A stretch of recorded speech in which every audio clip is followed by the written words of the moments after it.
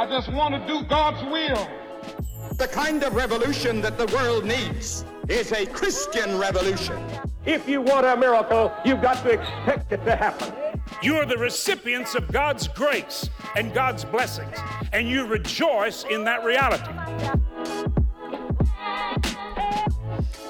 Welcome to Life Today Live. I'm Randy Robinson. Good to have you here today. And, the scripture says to be perfect, as I am perfect, Jesus said. And if you're not perfect, maybe you are just not trying hard enough. So my question for you today is are you perfect? Because, you're not pleasing God if you aren't absolutely perfect, and you need to work harder. That is sarcasm, in case you haven't recognized it, because unfortunately that is the way a lot of us tend to view life. We become perfectionists. We become strivers, and we're going to talk a little bit about how maybe that's not the best solution today. In fact, there may be something that would bring you a lot of peace and a lot more joy and a lot more contentment and a lot more patience and a lot of good fruit of the Spirit if we would learn what our guest has learned today. My guest is Kristin Lunceford. She is the author of a book called The Pursuit of, not perfection, but grace. What does that mean? What does that look like? How can that help you today? Well, you're invited to be a part of the conversation here. You leave your comments if you're watching a comment-enabled channel. If you're watching this in the replay, leave some comments in the chat. As long as you're nice, we'll leave them up. But Kristin, great to have you. Welcome to the program. Thank you for having me. So, I showed the cover of the book. I'll show it again real quick because it says the pursuit of perfection, but you have that marked out and it says grace. I'm guessing that there is a whole big reason and story behind that little piece of artwork on the title. There's something else there. Tell us about it. Yeah, absolutely. I think growing up from the time that we're young, we live in a society that's performance-based. So everything we do is judged and critiqued and is a stepping stone for the next opportunity in our life. And I think we drag that into our faith, that, our faith becomes a performance-based system. If we are doing good, we feel like we're in the good graces of God. But if we're struggling, we feel like we have fallen out of those good graces of God. And we feel like when we're doing well, it's a stepping stone towards our salvation. And when we're not doing well, we fall further from our salvation. So it's just this constant roller coaster ride of where am I in my faith and what does God think of me? Is this a personal confession? Is this something you've dealt with? My whole life, yes. What did it look like for you? Yeah, when I started out young, in my junior high years, that kids that age seem to be brutally honest and point out your flaws and your failures. Even if they're true or not, they point them out, and it begins this process of just trying to seek wholeness and trying to be what you feel like you need to be. And then, of course, as a Christian, I dragged that into my faith of just feeling like I couldn't keep up, feeling like I was failing in just everyday, activity. And I think I just battled with how the Lord saw me. If other people were so quick to see my failures, then the Lord must as well. And what does he think of me? And so I've spent my whole life trying to be enough and trying to find God's grace on my own through my own action. And it's exhausting. Yeah, to say the least. What your church background, your religious upbringing, how legalistic was it? It was pretty legalistic, which I think played a big part in that, because it was kind of based on what you do, what people think of you is what God thinks of you. Yeah. That's unfortunately very, very common. So grace is in the Bible. We talk about grace. What happened to make you really go, okay, I need to rethink this and maybe experience it on a level that I've never experienced grace before. Yeah, when writing this book, I was just thinking back on my journey, and I really became a perfectionist in my faith of, man, I'm serving, I'm doing mission work, I'm teaching Bible classes, I'm doing all these things, and I felt really good about myself. I felt like I was on the right track. But then, the Lord took me on this journey that was completely unexpected. And, my husband ended up having an affair. I had married in the church. I had, thought that I'd pursued this great Christian marriage. And then all of a sudden, this affair happened over the course of a year. And I was left with nothing to offer the Lord anymore. I was just this broken person, and I felt like I was crumbling. And so I just began to second guess who I was and my worth to God, because I was second guessing my worth to my husband. Ooh, that's a hard one. Because especially if you don't know grace in your own life, you can't really extend it to anyone else. And you need discernment to know whether that's even appropriate. How did you, are you still married to him? Yes, 17 years in July. Right. Okay. So how did you two dig yourselves out of that hole? Man, a lot of work, a lot of therapy, personal therapy on my side and personal therapy on his side, group counseling, but also just a redefining of what you were talking about, grace, redefining what God, how God sees us. And that affected how we saw each other.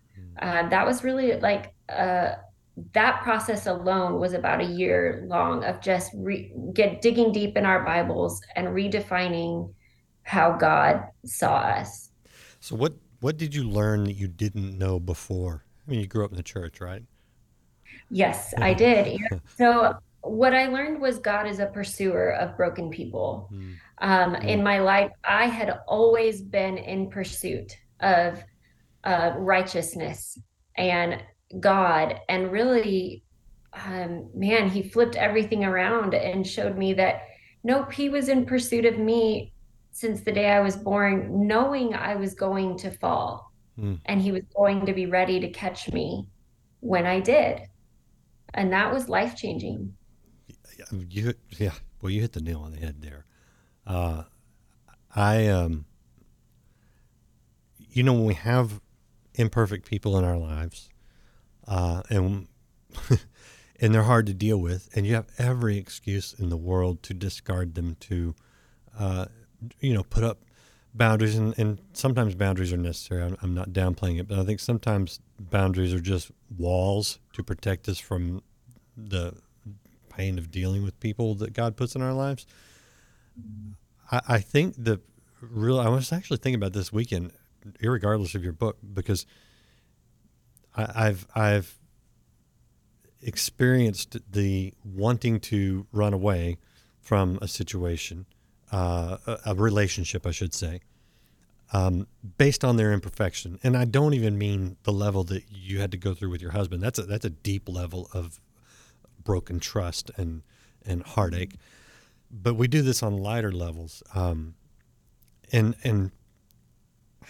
the thing that allows me to stay in relationship with some people that I think God wants me to be in relationship with is the fact that he's in relationship with me when I am completely not perfect and I am messed up in a lot of ways. I struggle with things, and I can point to the past and I could live in regret if I wanted to, but it's knowing God's grace that makes the grace of staying in a relationship that's sometimes hard even possible. How much did experiencing, not just reading about or talking about, but experiencing God's grace in your own life enable you to even come to the point where you're still married today? Man, that was such a long journey, but I actually ended up struggling with an eating disorder after it. Okay. because I lost that self-worth and value, and I was just trying so hard to seek it Mm, somehow, gain back control of the control I had lost. mm, Um, and I began just this perfectionistic lifestyle. It's funny. I was a very serious germaphobe because I was seeking control. It grew in different areas of my life. I began seeking control over my children so that they could give me the value I needed. And it just kind of became this infection that I couldn't break free from. And it was spreading to people around me because I was expecting their perfection. If I had to be a certain way, then they did too. Um, and through group counseling, it was brought to my attention that I was really struggling to surrender what had broken me. And I was not surrendering it to God and letting Him work in it and define me. I wanted to hold on to it. I wanted to remedy it. I wanted to prove it wrong. And instead, God was calling me to let it go. Uh, yeah. yeah. we like, yeah, sweet surrender. Yes, Lord, I surrender all.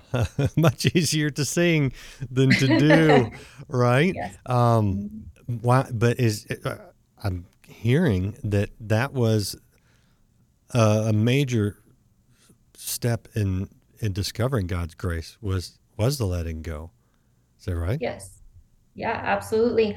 I wrote on my Instagram today, we cannot beg God to heal us, yet still cling to what is breaking us. Mm, And for so long, I think that's what I did is I wanted so bad to be healed, but I couldn't let go of what was hurting me. And, through that journey, God had to call me to surrender. And I had to realize that He's the one who defines me. I can't seek fulfillment in people, and I can't seek to be the fulfillment of people.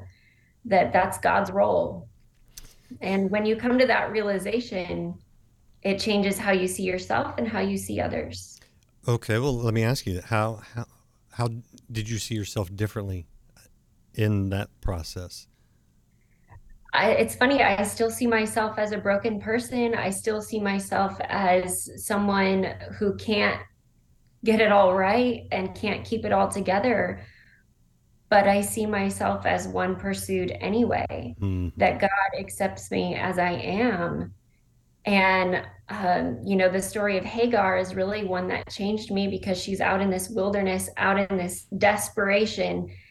And it says the Lord found her Hmm. in that place. And to me, it was just this recognizing that God was finding me in this broken spot and saying, "Hey, let me change you, let me fulfill you." Um, and man, it's just been a great journey.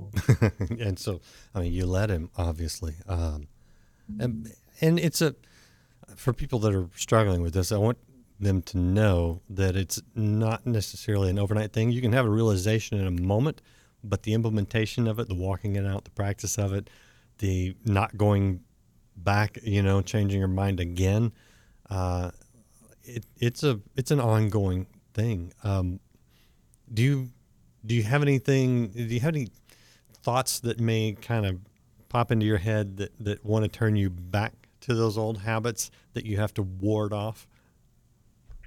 Yes, I often I'm not gonna lie, I often struggle with my weight and fear of losing control. When I made that moment, when I made that choice to surrender, I threw away my scale and I haven't weighed myself in over 4 years.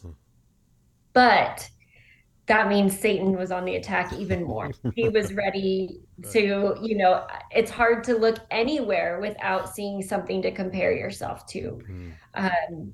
And I've really had to be intentional at just, man, filling my heart and my mind with just pursuing what God thinks of me. And that means I'm in the Word every day. just replacing those negative thoughts with his thoughts. Yeah. Yeah. I mean, I literally think that's why Jesus said, give us our daily bread and not just give us a loaf and we'll eat it when we need it. It's like, no, Yeah. you got Yeah. to go back daily.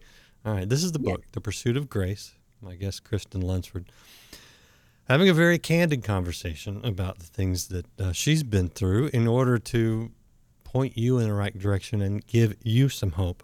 There's a story in there that I'm curious about. I've spent a lot of time in Denver. Spent a lot of time on the RTD, if you know what that is. Yeah. Mhm. And that can be quite the experience. And if you go to dinner downtown, I forget what they call it right there with the other different 16th train, Street. 16th Street. Mhm.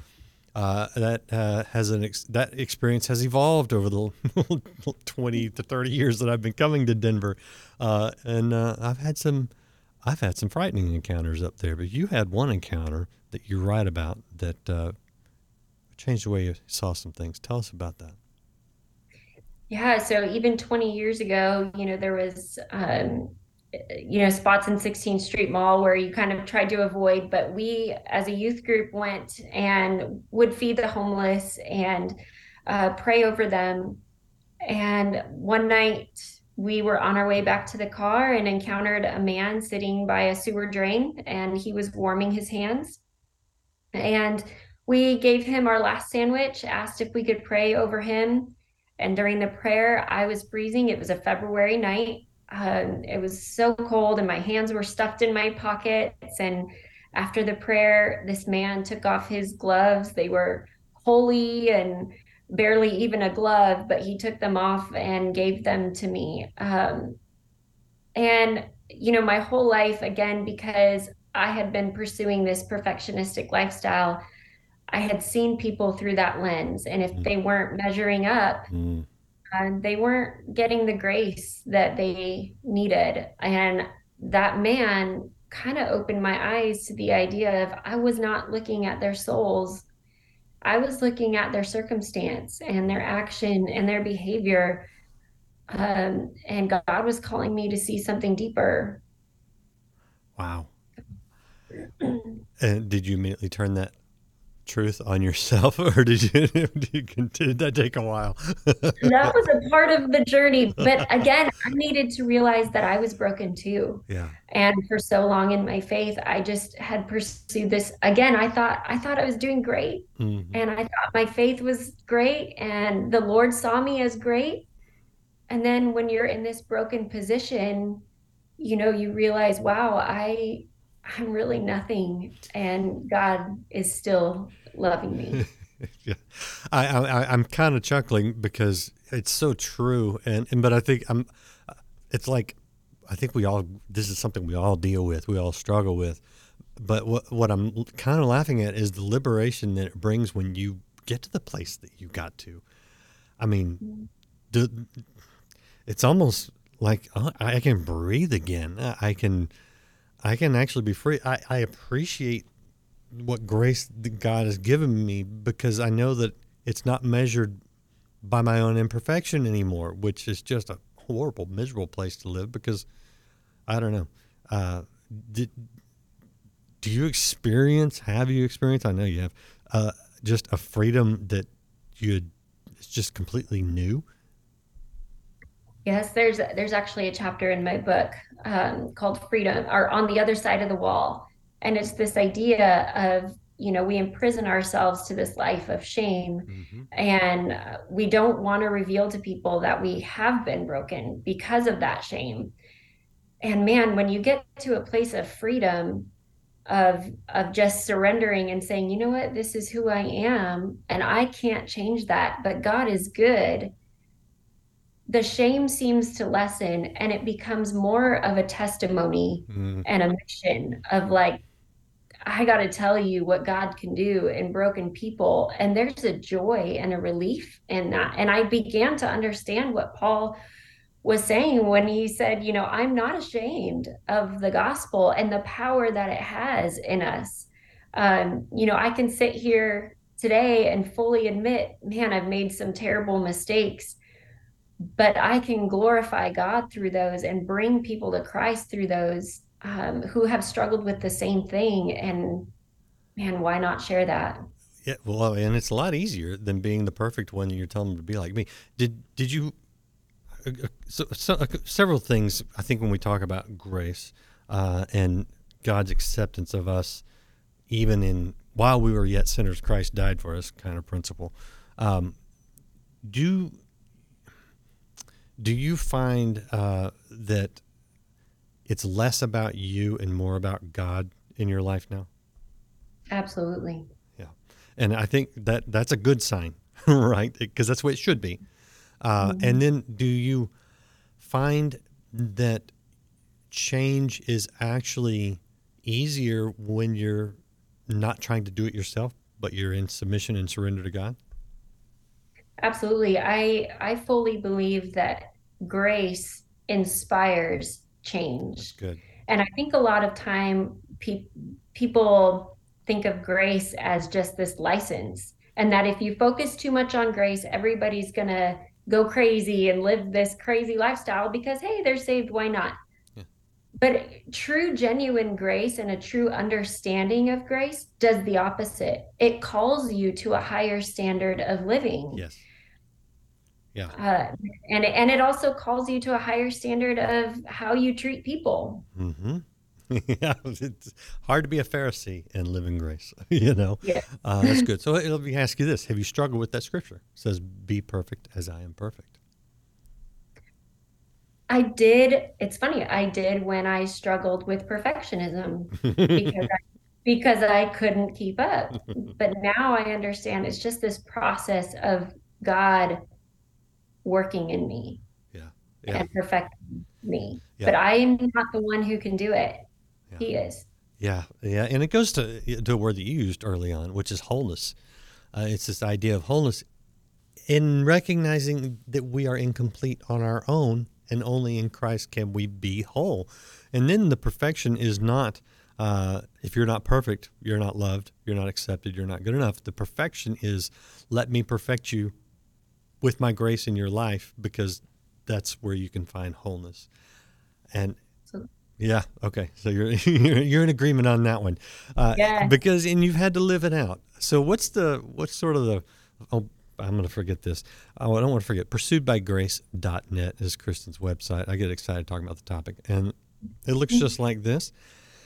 Now those look like it's more like the Smoky Mountains, and I would have expected more like Rocky Mountains on your website, Kristin. So I don't know. Yeah, that's right. Yeah. So, but regardless, that's the website. Good place to go if you want to follow up on her ministry there. And but when we hit this topic, and I appreciate your balance on the topic and your transparency, because I can imagine that even writing the book, you're having to dredge up things that you've dealt with, but were still painful. What's your hope? What's your final message? When somebody makes it to this far in the interview, what's the thing that you want them to just walk away with? I want people to know that they can put the mask down. And I want people to know that there is freedom and vulnerability, which is complete opposite of what the world wants you to think or believe. They want you to believe that you need to live in shame or fear and put on a mask so that you fit in society. But the reality is, freedom is the complete opposite. It's letting go, and it's letting God work in you so that you can bring glory to his name. There's freedom in that. It just doesn't feel like there is, and it's hard to take that step. But once you do, you realize what's on the other side of the wall. That's good. It is. There is freedom, but there is the loss of control. And if you're a control freak and a perfectionist, it's going to be very difficult. Kristin, thank you. Good conversation. Thank you. I appreciate you today. Absolutely. Thanks for having me. If you guys want to go a little bit deeper, you can pick up the book, The Pursuit of Grace. Looks just like that. And hit share. Hit like, follow, subscribe if you want more encouragement, maybe a little challenging. come back. We've got more for you here on Life Today will I Live. rely upon my goodness, See you again next time. upon my personality. But Lord, I just come as a bankrupt sinner, saying, Lord, have mercy on me.